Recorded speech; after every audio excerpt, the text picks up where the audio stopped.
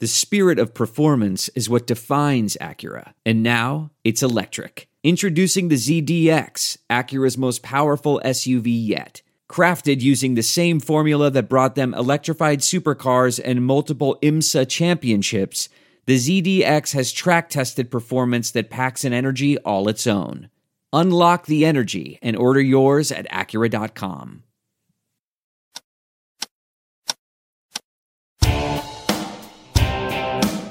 The Catch and Shoot podcast is a presentation of Pure Hoops Media.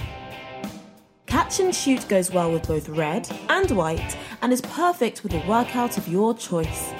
Our co-hosts are on both coasts and they have all of NBA Nation covered. Adam Stanco in the Bay Area and Noah Coslov in the Big Apple. The Catch and Shoot podcast recording the morning after one of the craziest NBA games I've ever seen. Been in the building for a lot of them. Wasn't in the building for that one. But that was wild last night. I'm Noah Coslov out here on the East Coast. Adam Stanco, say hello, out on the West Coast. Yep, saying hello. All right, so now you're going to get Game 6 in your backyard. But first, I want to start with the Raptors fans before we get into explain this to me and Avery Johnson. And it's not what you're going to expect about the Raptors fans, about how they cheered for a moment after KD got hurt before the chance of KD. Whatever. It happens. I'm more talking about the 48 hours of coverage of Raptors fans waiting outside in line for Jurassic Park. You would have thought that the way that this was being covered, you would have thought that they were lining up for voluntary military service or were on some sort of hunger strike. They're sports fans. All right. I mean, people wait out in line overnight to see Saturday Night Live every single week. People wait out for concert tickets all the time. People tent in Kville at Duke. This happens. It was as if these fans were being praised like they were volunteering for the military. Noah, I've been watching, just finished actually, that HBO series Chernobyl. I haven't seen it yet. Just terrific. And this is spoiler, but not really a spoiler. It's you know what happens. I would hope anyway. Yeah, usually you don't need the spoiler for the historical events. Okay, but there is a scene in Chernobyl. I mean, the whole drama is just so dark, but it's brilliantly done, really excellent. And but there is a scene in there in which it's incredible. These miners were brought in to help with like the cleanup project and everything to just try to. It's all these heroic stories about how they try to just contain the damage, as bad as it was for this, nuclear meltdown. They still tried to contain it, and these miners go in, and basically there are these tough guys, and they said, "All right, we're going to do what we have to do," and they literally ended up going in and mining because their clothes would be radioactive. They do it in the nude. And so it's this remarkable story of just this heroic act of these guys going in, knowing what they're risking. They're putting it all on the line, and they all end up, in awful situations health-wise, and a lot of them die. My thing is... Wait, hold on. Did they get to watch Game 6 of the finals outside the arena?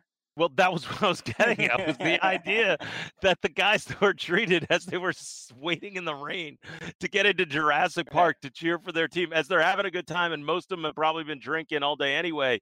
Like, they're being treated the same way. Their biggest risk is the sniffles. Like, they're all high, they're all stoned, and they're waiting out in line to watch a game. And all right, maybe the next day they need to buy an extra box of tissues because they've got a runny nose. I mean, come on. Oh, incredible. Come on. Incredible. Hey, come on.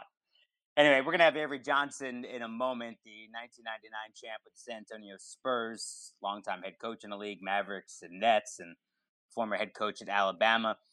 Get a chance, the Pure Hoops Media Podcast Network has the Mike Wise Show. A slightly awkward interview with Mark Lazary came out this week in his office when Mike asked him, how much money did you donate to Barack Obama's campaign? So you can listen for that. Monica McNutt, Buckets, Boards, and Blocks. She had on Nate Burleson, who's got a basketball background and, of course, an NFL background. You can see him on the NFL on CBS and the Pure Hoops Show with Eric Newman and NBA champion BJ Armstrong that comes out on Friday. But first, Guys, explain this to me. all right, Adam, I don't think we need really to do too much here. It's just going to be one, explain this to me. Explain this to me. How does Kevin Durant's injury impact the rest of the finals and next season? It's everything, right? Let's start with the finals first, because next season I think just gets pretty wild. But as far as the rest of the finals, it was interesting because it was sort of this thing that was hanging over this matchup between the Raptors and Warriors, was whether KD would play or not, because it seemed like the Raptors have been the better team and pose all these different matchup problems for the Warriors as long as KD's not on the floor. Then we see him on the floor. He plays, 12 minutes, makes a few contested threes, and we're going, wow, KD's back. And then the first time that he tries to attack his defender, he goes down with this Achilles injury. I think for the rest of the finals, obviously, it's another dark cloud. I think the Raptors end up winning this thing. I don't know if it'll be an Oracle, because that might be an inspirational Warriors performance.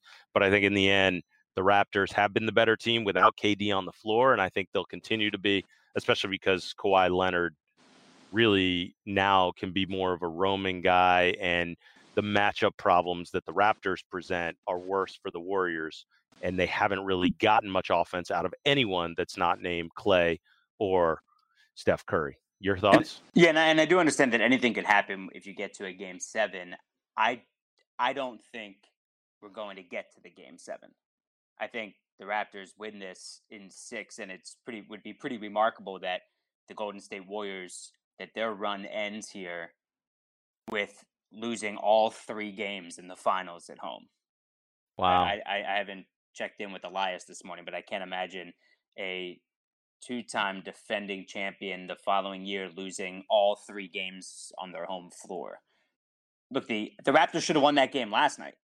Yes. They should have been able to put their foot on the pedal and put their foot around the neck of the Warriors and suck the life out of them once KD went down, but they couldn't. But they were still up 6 with 3 minutes left, and Nick Nurse used it or lose it timeout, which to me is inexplicable. And I was watching last night. I was watching postgame, and it wasn't until Mark Broussard from NBA Communications is running the press conference. Right. It wasn't until he said 3 more questions that question was asked about the timeout. I assumed it was going to be the first question, and I don't really get on the media a whole lot, and many others do, and I'm not really about it, but I just assumed it would be the first question asked. But it wasn't. It wasn't the second. It wasn't the third. It wasn't the fourth. It wasn't. Oh my goodness! And then it was finally asked, and he said, "Well, I want to get our guys some rest." But that was when Kawhi, they were on a 9-2 run, 10-2 run. Kawhi had scored 10 straight, and they're up 6, and then you gave the Warriors the rest, and it all fell apart. So I think they go back to Golden State now, and without KD and without Looney, also the Warriors are back to where they were before, without those other guys out there to spread the court. You saw the difference just with KD out there. Yes. In the limited minutes, just you have another shooting option out there, and it's not just some regular guy either. I mean, he was awesome. So yeah, when you can't spread the floor, it just makes him that much easier to defend. And I think the Raptors get him, and I think you're going to see a much more aggressive Kawhi too. And here's the thing: you talk about that timeout. It's interesting because the momentum shift in NBA games is always so incredible. It reaches the point where sometimes we see teams call a timeout when you know it's coming, right? No, we watch enough basketball. We know the game well enough that you're just seeing it and you're going, okay, timeout here. And we've seen exceptions through the years where obviously Phil Jackson was famous for saying, no, I'm going to let you guys play through it. I want you to deal with this adversity. This almost came from the opposite side of that. And for all the great moves Nick Nurse has made, this was a strategy for him. He said, you pointed it out, I'm going to lose those timeouts.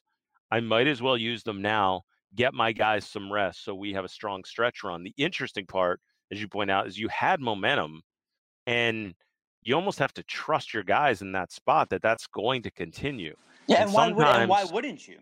Why wouldn't you? And we know that timeouts can stop momentum. That's what they are used for most often Yeah, in the the other NBA. way. The Yes, other way exactly. by the Exactly. opposition. So I'm glad that he answered the question that way and actually took us inside his mind. Obviously it was a mistake and it's going to cost him, but we'll see if it haunts him. But it was obviously a mistake. And so now, Noah, it shifts to what is this Durant injury? And I'll let you answer this thing first. Like, what does it mean for the rest of the league? What does it mean just in terms of where Durant's going to be playing next season? Yeah, so I think he's got a few options. He can opt into the 31.5. Mm-hmm. That's not a terrible option. So if you're rehabbing, you don't have to worry about finding a new city, a new situation, get adjusted anywhere, talk to different media. You could just opt in 31.5, stay in Golden State for the year. And then you maybe end up coming back at the the back end of the season and seeing what happens. And maybe they're in position to win another title. So I don't think it should be just thought that he's finished for the season next year. I mean, if he starts now, then if it's 8-10 months, he could be back. So anyway, there's that. He could sign a max somewhere else and get about 6.5 million more. The Knicks, I would imagine, would offer him the max. The Nets would offer him the max. There are going to be other teams that are still going to offer Kevin Durant the max, but it changes. And what I think is most significant is it changes the timetable for those teams that are signing him when they want to compete. So if you sign, say, let's just take the Knicks for example. The Knicks sign Kyrie and Kevin Durant. Well, the Knicks aren't competing next year for a title with that. But then maybe Yes. that's also not the worst thing in the world. Then you end up with a higher draft pick that then you add with Kevin Durant the following year. So I think Kevin Durant is still going to get the max somewhere. I don't think, and if I was the Warriors, I wouldn't offer him the max. Oh no, I don't think that's going to happen. And I think other teams are going to start to rethink how they strategize this and whether they are going to, like, everyone would have offered him the max and found a way to get Kevin Durant on the roster. Everyone would have as I've phrased it, everyone would have wanted him, and everyone with cap space was going to offer him. Now I don't know that all those offers will be there, as you point out. I think some of them will be, though. Oh, I think you're right. I do think it's going to be an interesting sell because I think still some of these executives are going to have to sell to their owners. Hey, we're going to pay this guy $38 million next year and he's not going to play. Or you wonder if there will be pressure to see him on the court at some point next season. I mean, we usually expect Achilles injuries to be at least 8 months. And then even at that point, year one, you're probably not looking like yourself. But I agree with you. I think there are going to be teams that end up offering him and have that long-term play. You bring up the most interesting point of all, which is how does that then impact the next guy that comes in? So if it's the Knicks, let's say, and you're using that scenario, and you say that Kevin Durant is going to sign for the max, does Kyrie Irving then say, okay, I'm going to go to the Knicks and play with Kevin Durant, and okay, he might not be playing next season, but I got to be hopeful that he's at 90%, year two of this deal. That's the interesting part to me, is how much is it going to impact that second free agent from coming? I think. How about the free agents the following year? So say he opts in, then you get the 2020 free agents from all those guys who signed in 2016. So like DeMar DeRozan's a free agent, Al Horford would be a free agent, depending on what they decide to do this year with their deals. But Gordon Hayward, Kyle Lowry. So you're going to have a lot of guys who, when that money comes off the books, and then everybody's got more money. So the teams that freed up the money this year think that they're in a unique situation. But then when the number one guy is taken off the board, what do you do with that money? That's a good point. That's a really good point. And I don't know how this is going to shake out. So let me ask you this. If gun to your head right now, where do you think KD ends up next season? I have no idea, dude. I honestly I have no idea. But if the gun to the head, hope he doesn't pull the trigger, I would say he just opts into Golden State. And that's the interesting one to me, because here's the other part. If he opts in with the Warriors, now what does next season look like from his medical's perspective? So in other words, is he going back to we don't know, and this is all, of course, under the belief that we don't know what happened, who asked him to be on the court, how much of a say he had. We know he wanted to play. How much was his agent pushing for this? How much was Bob Myers floating stuff in the media saying, "Hey, we're upset that Durant's not pushing this"? We don't know the answers to those questions, and I think more and more information is going to come out, obviously, over the next few weeks and months. But I think if Durant were to opt in, that creates a really interesting situation. Is he going to stick around and do all of his rehab work within the Warriors facility? And maybe there's no reason why he shouldn't. I think that leads to a bunch of other questions in itself. So this whole thing, I think, has turned into, I hesitate to use the word fascinating, but it is a fascinating story to see, what ends up happening here, because the truth is no one has any idea. We might have thought we had an idea where Durant was going to be next season as of 48 hours ago. We don't as of right now. Right. I mean, the ripple effects will be felt across the league. And if it does come out, or not even come out, I mean, if KD thinks that he was pushed and he didn't want to, and he didn't want to play, but I got to imagine that he wanted to play. Yeah. And if Bob Myers is saying that he was cleared, that he was cleared medically, and that the report from the Warriors was that he couldn't get more hurt, well, what does that mean? That the calf couldn't get hurt more, or that he wasn't at any more risk of injury than he would have been just in the middle of the season?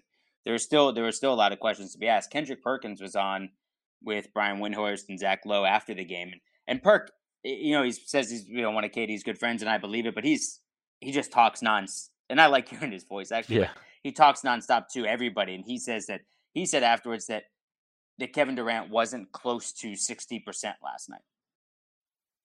Wow. All right. Well, you know what?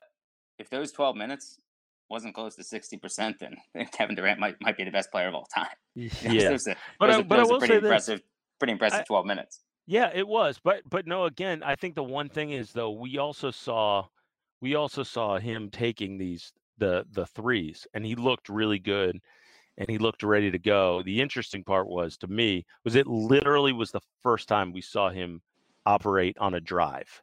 And I thought that was what was fascinating about this thing, was that it happened his very first time that he decided to drive. And we know from different injuries that overcompensating can lead to other stuff.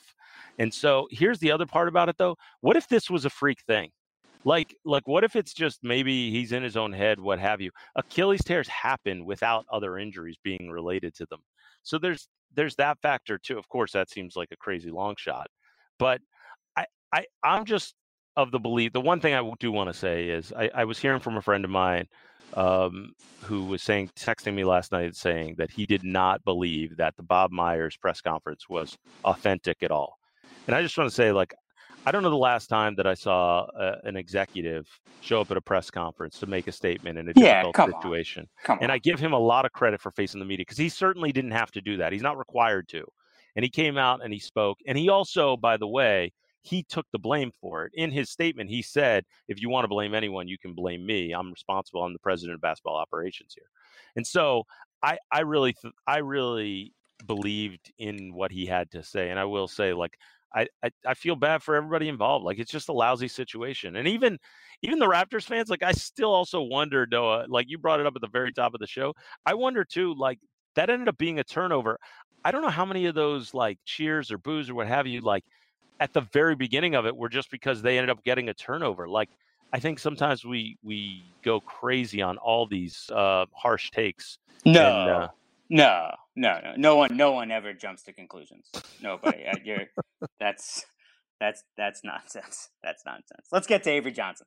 We're joined now by Avery Johnson, his number 6, retired by the San Antonio Spurs, a member of that 1999 championship team, spent 16 years in the league, 6 teams, was a head coach for 6+ seasons with the Mavericks and the Nets, was a Western Conference champion in 2006 with Dallas, the 2006 Coach of the Year, and also coached most recently at the University of Alabama for 4 years. Coach, let's start with what's topical.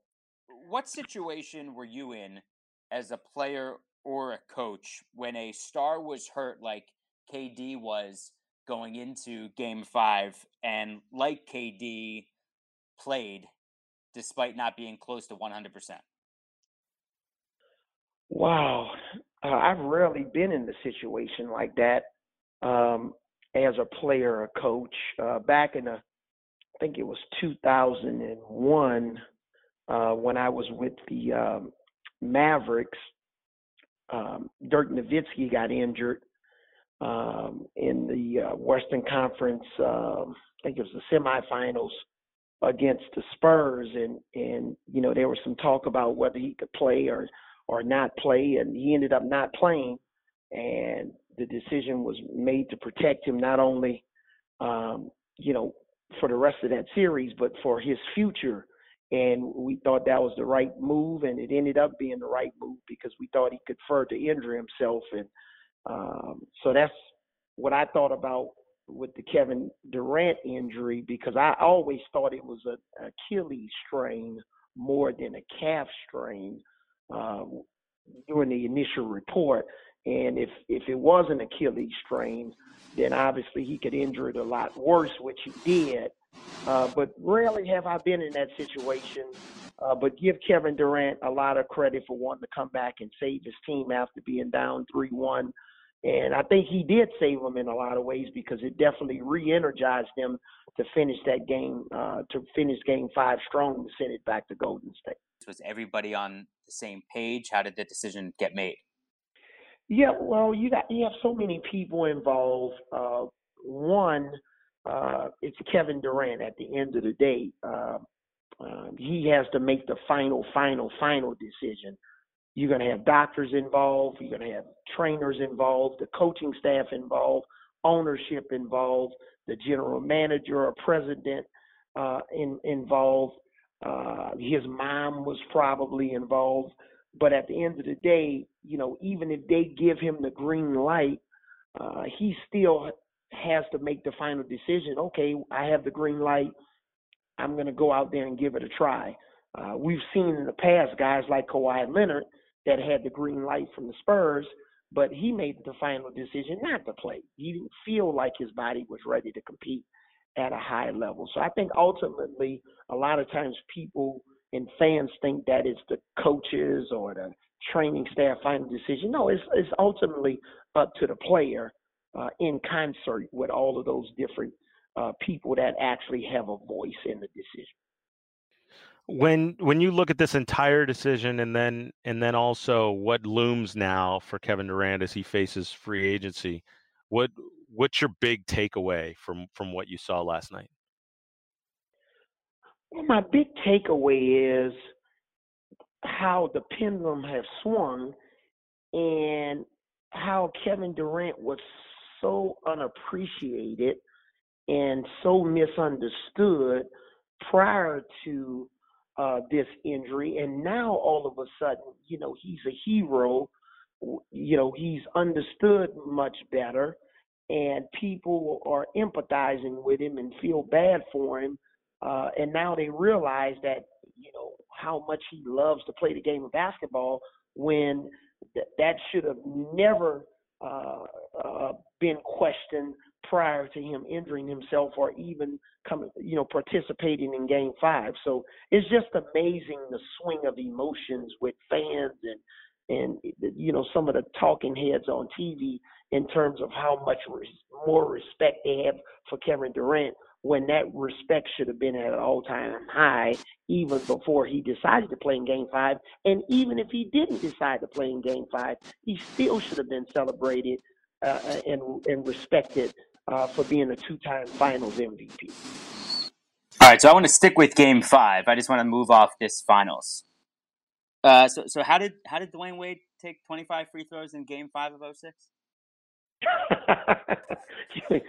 I'm not sure. It definitely wasn't our defense because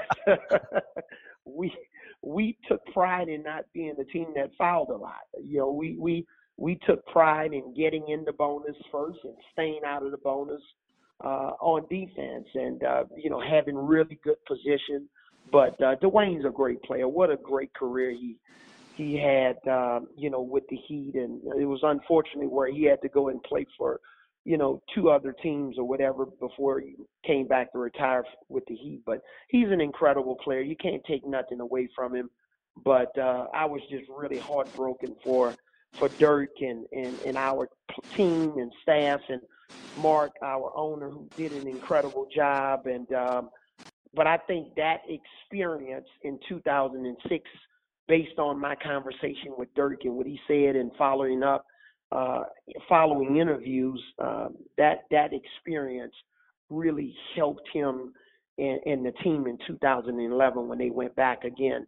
If it wasn't no 2006, who knows if they would have won it in 2011? Because nothing beats experience and having that hole in your soul when we just can't lose the finals for the second time in 5 years, because you never know if you'll get another chance again. All right, you said you can't take anything away from them, but you'd like to take away a few of those free throws. I want to stay on this. So 97 free throws in that series. Dirk took 55. That led the team, but the 25 in Game 5. At what point after when you end up losing the finals, at what point did you go back and watch Game 5, and how many free throws should Dwayne Wade actually have taken? Yeah, when I went back and looked at it, probably a couple of weeks after, there's always going to be, some questionable calls. And that's why I like where the NBA is now with the 2-minute report after games and, having guys like Steve Javie come on during the games and the video replays. It just helps the transparency. And I wish we'd have had a lot of those things in place. But at the end of the day, you can't take anything away from his performance. Sure, we wish instead of 25 free throws, we wish it could have been 12. Because obviously, if it was 12, we win that game and probably win the series. But let's give them credit. Our coaching staff worked awfully hard. Their staff, obviously Pat Riley took over and did a nice job. But at the end of the day, I'm awfully proud of our effort that year and specifically how we navigated ourselves through the Western Conference to even get to the finals and have a chance. And I like where a lot of our guys are now. Adrian Griffin is an assistant coach with Toronto. Stackhouse is a head coach with Vanderbilt. Dirk just retired. A lot of great things are happening with guys on that team. So, Avery, we can come back into your NBA years in a moment, but I'm really curious. We're approaching the NBA draft now. In 1988, you went undrafted after leading all of Division I in assists a game with over 13 a game. It was actually an NCAA record at the time. And you're undrafted, and you spend your first pro season playing for the Palm Beach Stingrays. I'm curious, during that year, what did you envision that your pro basketball career was going to look like? Well, there was a high level of disappointment. One of the great things about that whole process started for me at the Portsmouth Invitational Tournament, the PIT. And, I went there and obviously wanted to go and improve myself so I can have an opportunity to get drafted. And I walk in the room and there's this big guy, in shorts, no shirt on. And it was 6'6", 280 pounds, Anthony Mason. And we both talked all night long about our dream of playing in the NBA. And, he's resting in peace now. And it was just an amazing experience that Anthony Mason was the first guy I met at the PIT. And both of us, went on to play in the NBA for a long time. And I had great memories about that. But we both had to make it the hard way. I think he was drafted in the second round and I wasn't drafted at all. And just had to go in through the back door and ended up going and play for the Palm Beach Stingrays that summer. And then I went and tried out for the Seattle Supersonics. And, their third round pick was on the team and fortunately beat out everybody. And I was the last guy to make the team for Bernie Bickerstaff. And it turned out to be, historic and, leading into a 16-year NBA career. but I'm still waiting to hear my name called in 1988, and it still hasn't happened, especially after still having a record that stands today, averaging 13.3 assists in one season. Yeah. So tell me about that. Where were you on draft night? Well, I was in Florida. Watching from my little small one-bedroom apartment with my college teammate Kevin Florent, and just watching the draft, and was just heartbroken. There was no way in the world I didn't think I was going to get drafted. They had 3 rounds back then, so I thought I was going to get drafted, but I didn't. But that just, again, motivated me, and I think it also prepared me when I would get cut a couple of different times in my NBA career or traded, to just know how to respond to adversity. Who had you worked out for? Well, I worked out for Seattle. I was supposed to go and work out for Golden State in Atlanta, but I just worked out for Seattle. And I remember playing in the summer league that year because that's when a lot of the second and third year players still played summer league. And I played summer league with, Derek McKee and Nate McMillan. We played at Loyola Marymount, and it was a great opportunity to play against those guys. And we actually scrimmaged against the Portland Trail Blazers, their kind of A team with Clyde Drexler and Terry Porter and Duckworth and Jerome Kersey, the late great Jerome Kersey, who ended up being my teammate with the Spurs. So it was an amazing experience for a young guy trying to make it an NBA roster. Did you hang in those games? Did you hold your own? I did. Yeah, I hung in there pretty good, and I think that's what caught the attention of Seattle and the staff, and gave me an opportunity to get invited back for veterans camp. So then on draft night, as you're sitting there, did you have an agent at the time? Yeah, I did have an agent, but he didn't. I mean, I know you're not talking over a cell phone or texting each other in 1988, but did he tell you, I expect you to go here? When you met with Seattle, did they say, if you're here at this time, we'll take you? Right. So the thought was I was going to go in the mid to late second round. And, we had guys like Rod Strickland in that draft, who I think Rod ended up going 10, 11, or 12, I'm not sure. But, we had some really good point guards. David Rivers, who was with Notre Dame. I think he was the last pick in the first round. And but the thought with me was I would go in the mid second round or late second round, and it didn't end up happening.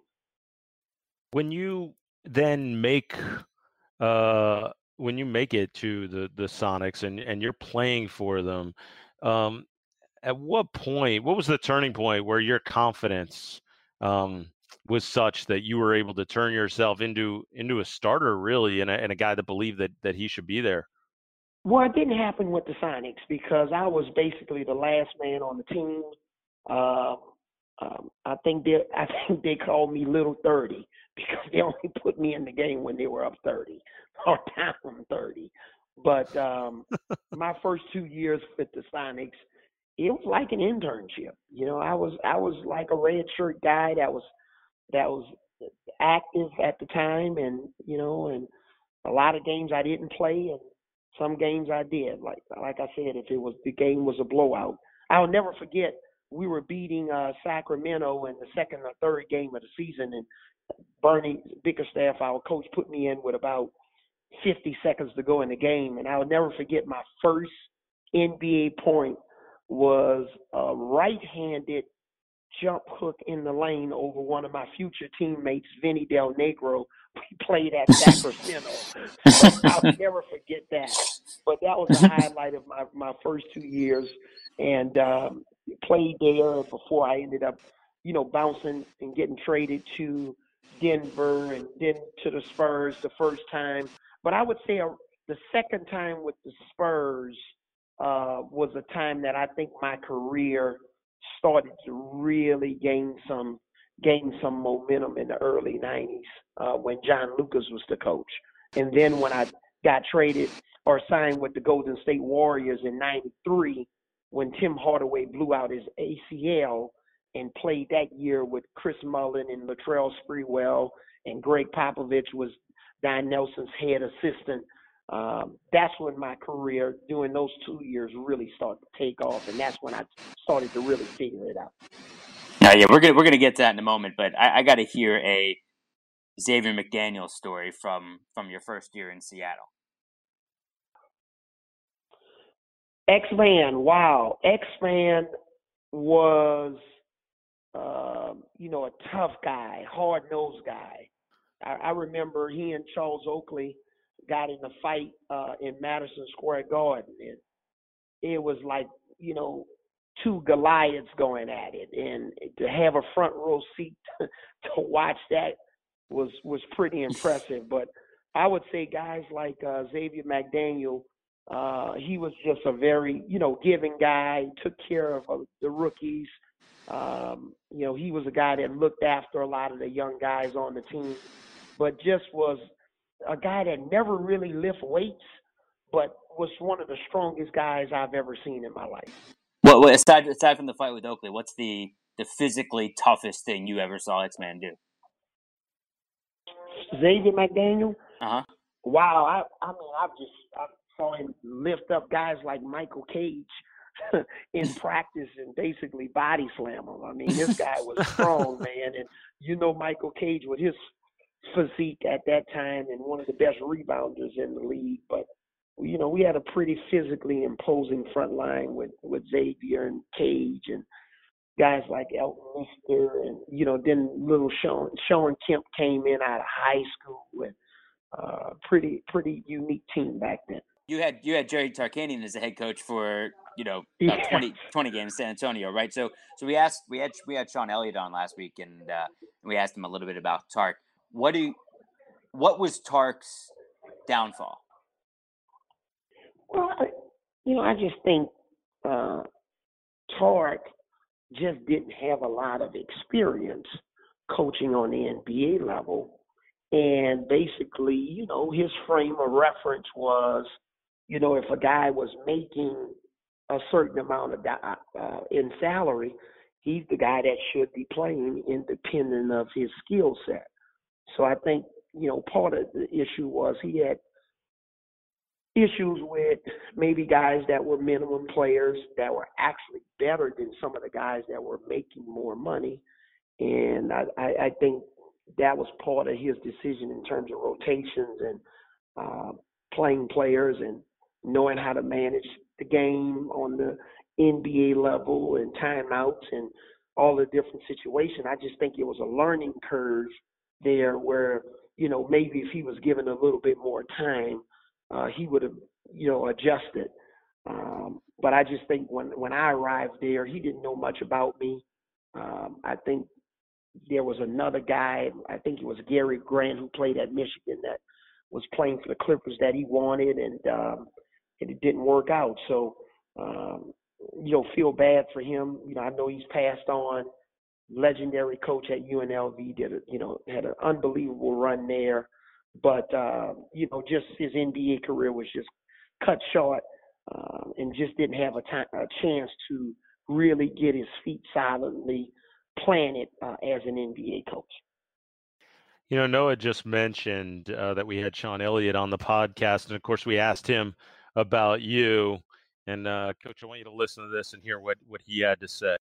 Still to this day, he's the most intense basketball player I've ever been on a team with, and he's so intense that like when I see him coaching, I think it takes people that are mentally tough to play for Avery Johnson. If you're mentally weak or you're mentally soft, you can't be around Avery. So, Coach, what do you think about what your old teammate has to say about you? Well, I have a lot of respect for Sean Lovin. He's a really good friend, and we've been through a lot together. And that's the type of player I was, and I didn't have all of the athletic gifts as the other guys on the team. I couldn't jump and touch the rim and I had marginal speed, but my strength was leadership and toughness and being a coach on the floor. And so I wasn't a three-point shooter, so I had to make up for it in a lot of different ways. And I think that's where the nickname the Little General came from. But, and it rubbed guys the wrong way sometimes.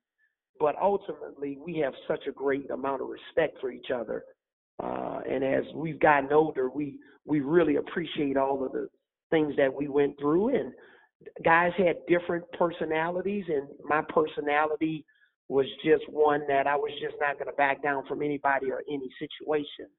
And, and moving forward as a coach, you learn that, yes, you can operate with that type of intensity sometimes. You can't do it all the time because players will tune you out. But that was, I think that was an accurate description of me as a player. You like that nickname, Little General? I did at that time. I don't like it as much now because I'm 54. but at that time, I think it was an appropriate nickname to go with the Admiral. The Admiral needed a Little General, and I was in the right place at the right time to team up with a team that was arguably, one of the best defensive teams in NBA history. So how do you react when Spurs fans will inevitably call you that? Oh, I love it. I was on an airplane flying from New York back to my home in Dallas, and the plane was connecting through Dallas and dropping us off, and headed to San Antonio. And I would say they probably had about 20 Spurs fans on the plane, and they were calling me the Little General and shouting, "Go Spurs, go!" And it makes you feel good because they still remember your contributions, not only on the court, but, in the community.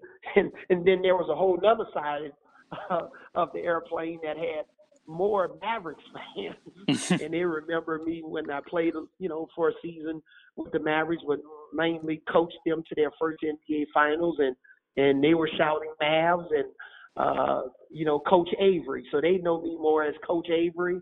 And the Spurs fans know me more as the Little General. All right, so speaking of coaches, Greg Popovich, we all hear about the legendary dinners, how great they are. I want to hear from you about a dinner that you left and thought to yourself, that just wasn't that good of a meal. Wow, never. Really? Never? You never once thought Pop just, he missed on that one. Oh, never. Every one of our meals, he's batting 1,000. That's impossible. No, it is. It's not impossible. We always had phenomenal meals.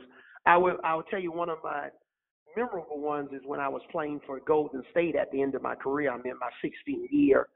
And Eric Musselman, who's now the head coach at the University of Arkansas, was my coach.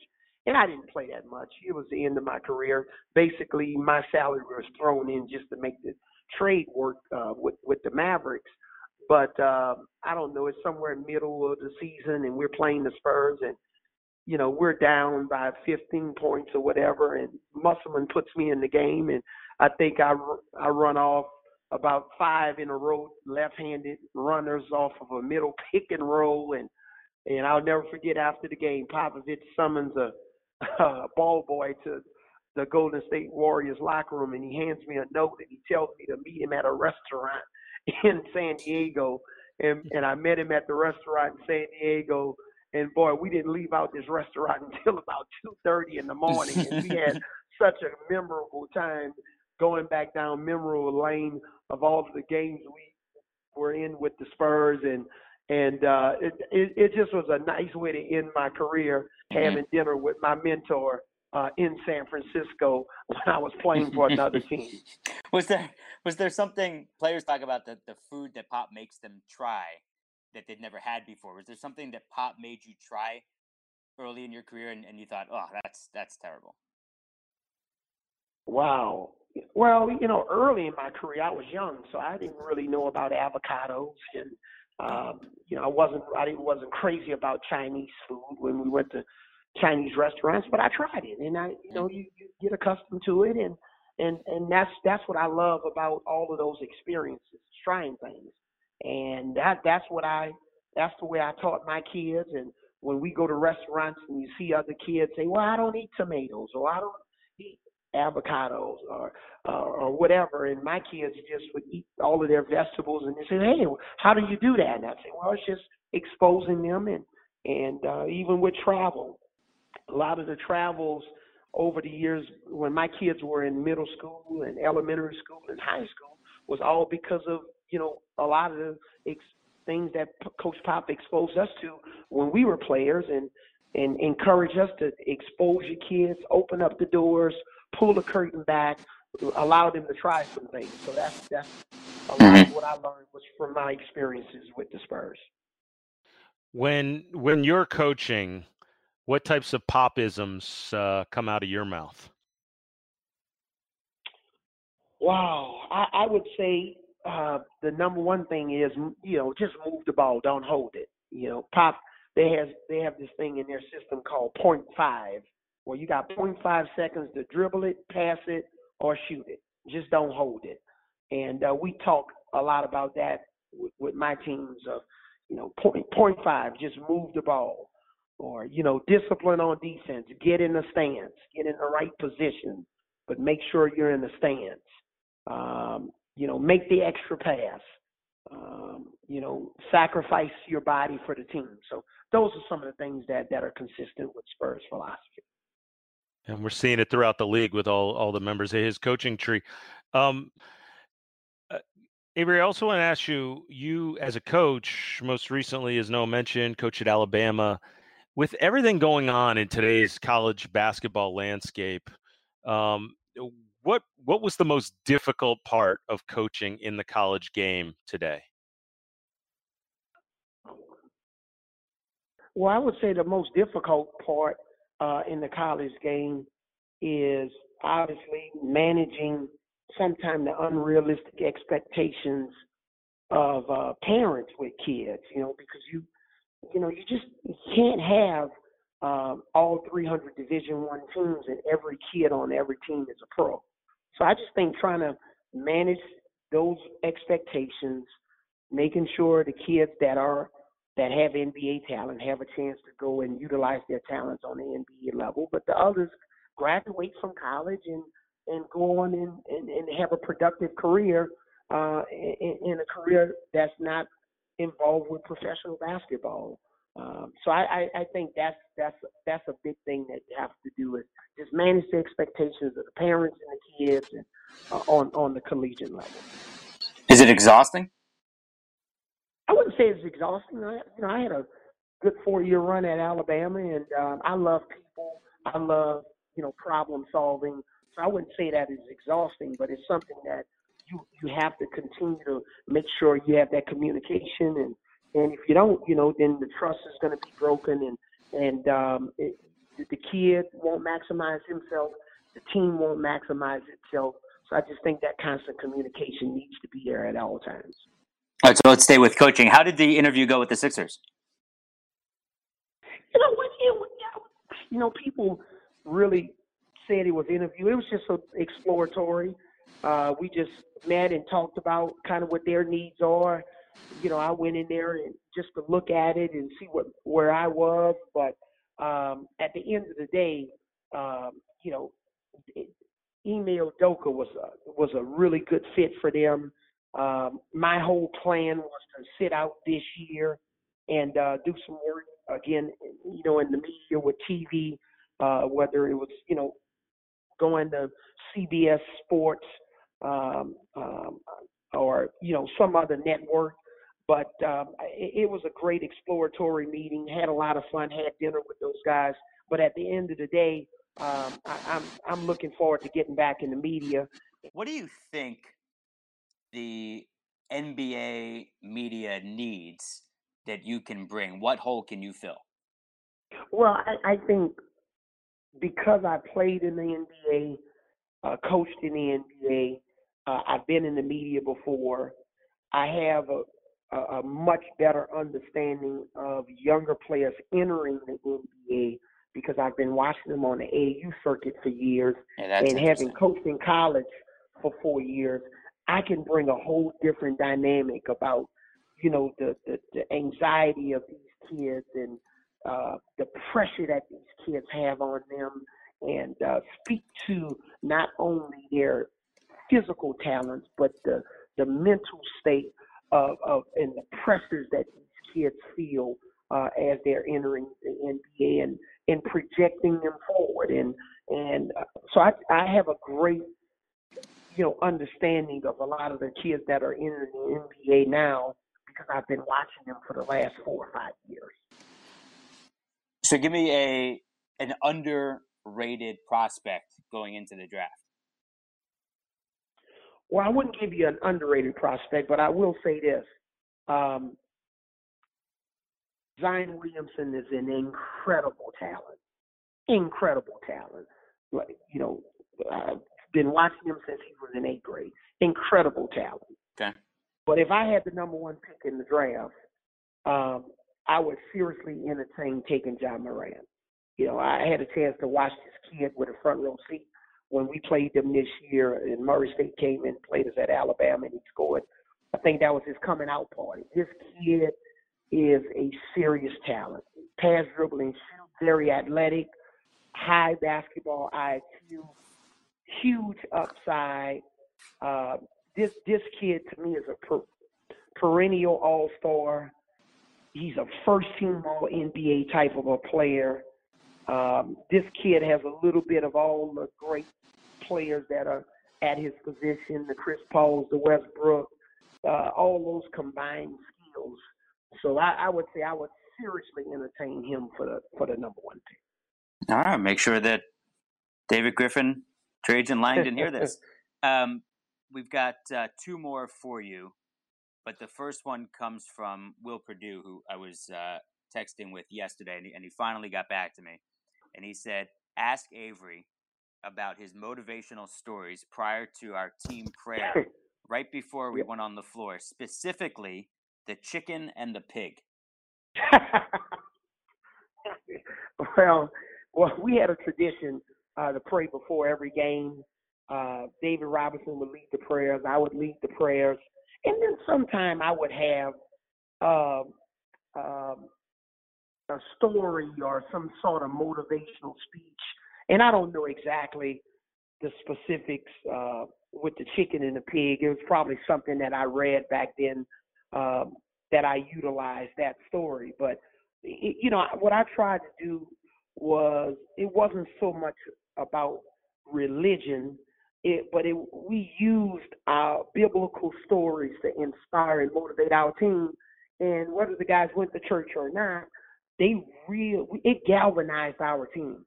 And we even had joked around with the team sometimes and said, hey guys, we're not imposing any religion or anything on anybody. We're not going to do those. We're not going to pray before the games, and I'm not going to give any more motivational speeches. And it was an uproar, whether it was guys like Dennis Rodman or anybody. It was an uproar. Guys really got behind it.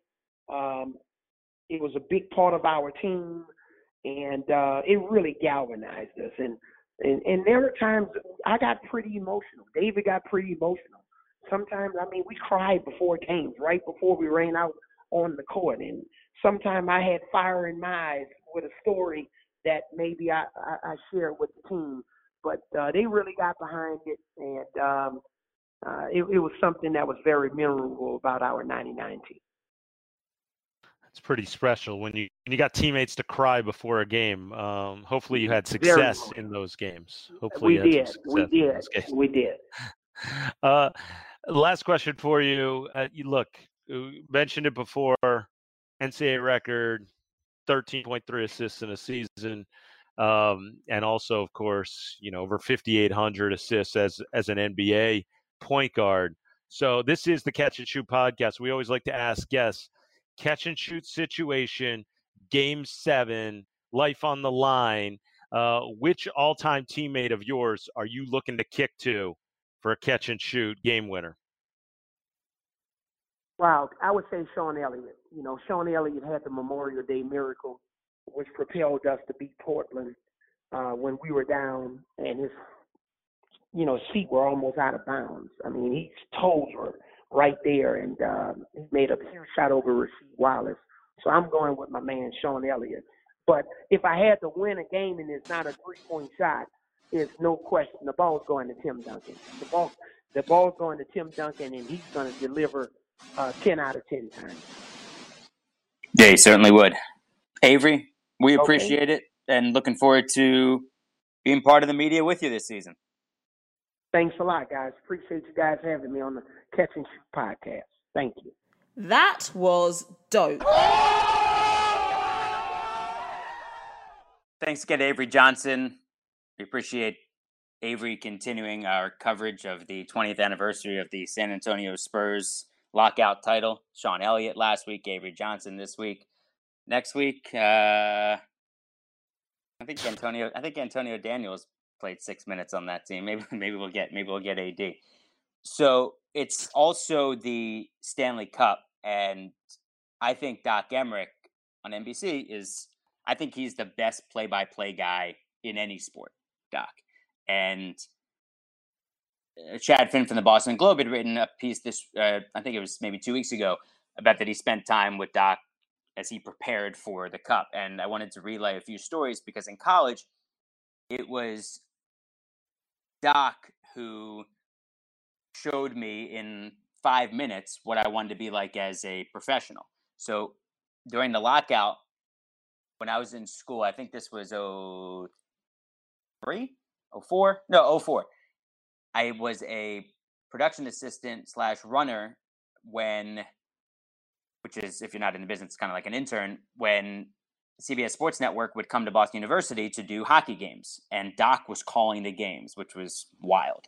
And so Doc was calling the games. And just one day, the morning of the game, we're in Walter Brown Arena, and I'm near the entrance, and I'm setting up a tripod.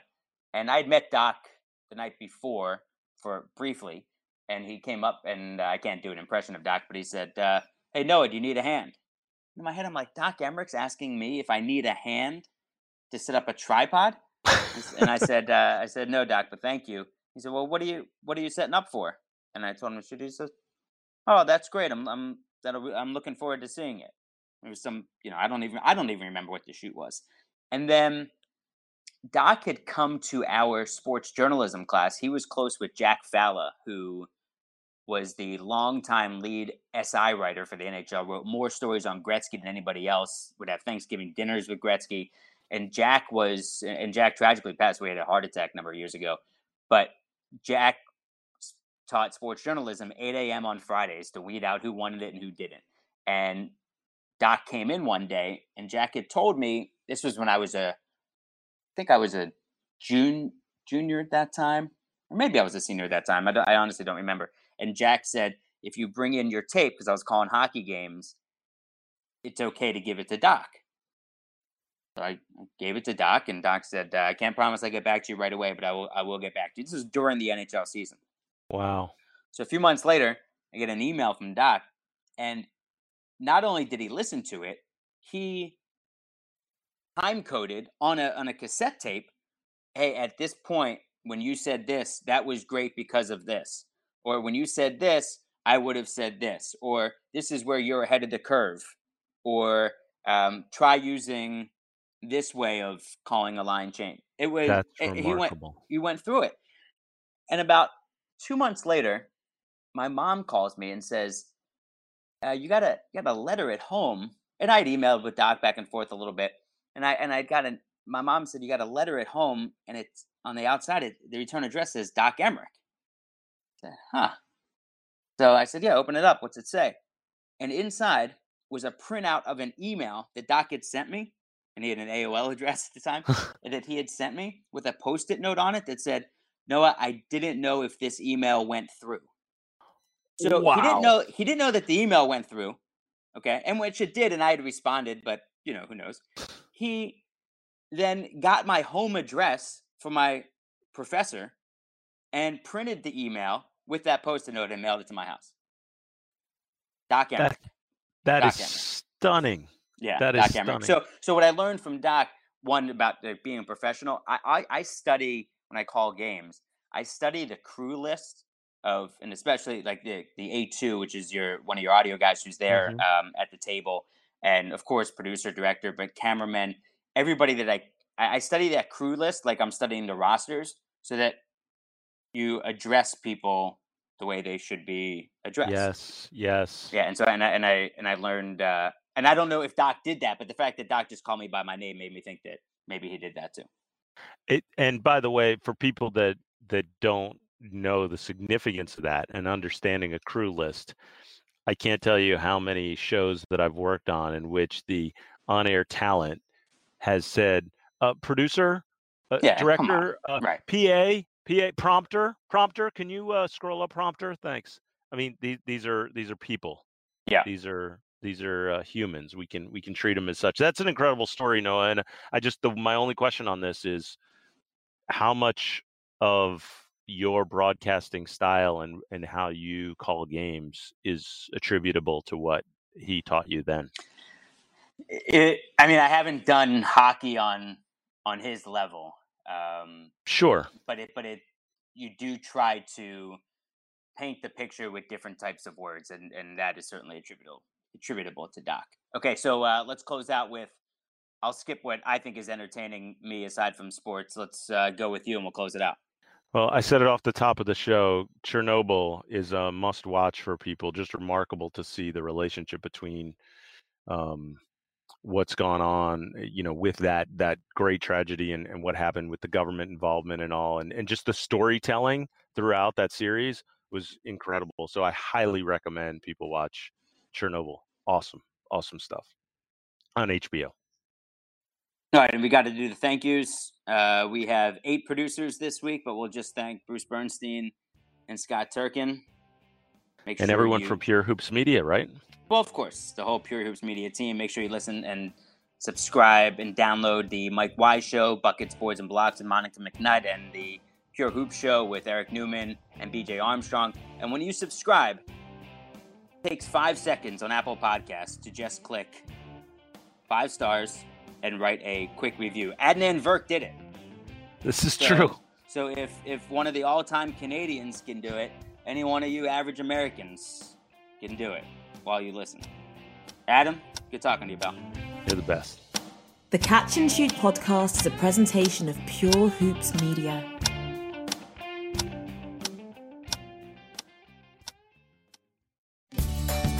Have you ever wondered how to say good morning in Italian? Or what is goodbye in French? You can ask Alexa. Just say, what is happy birthday in German? Or how do you say hello in Japanese? Do you want to know how to say I love you in Spanish? Ask Alexa and start learning a new language today.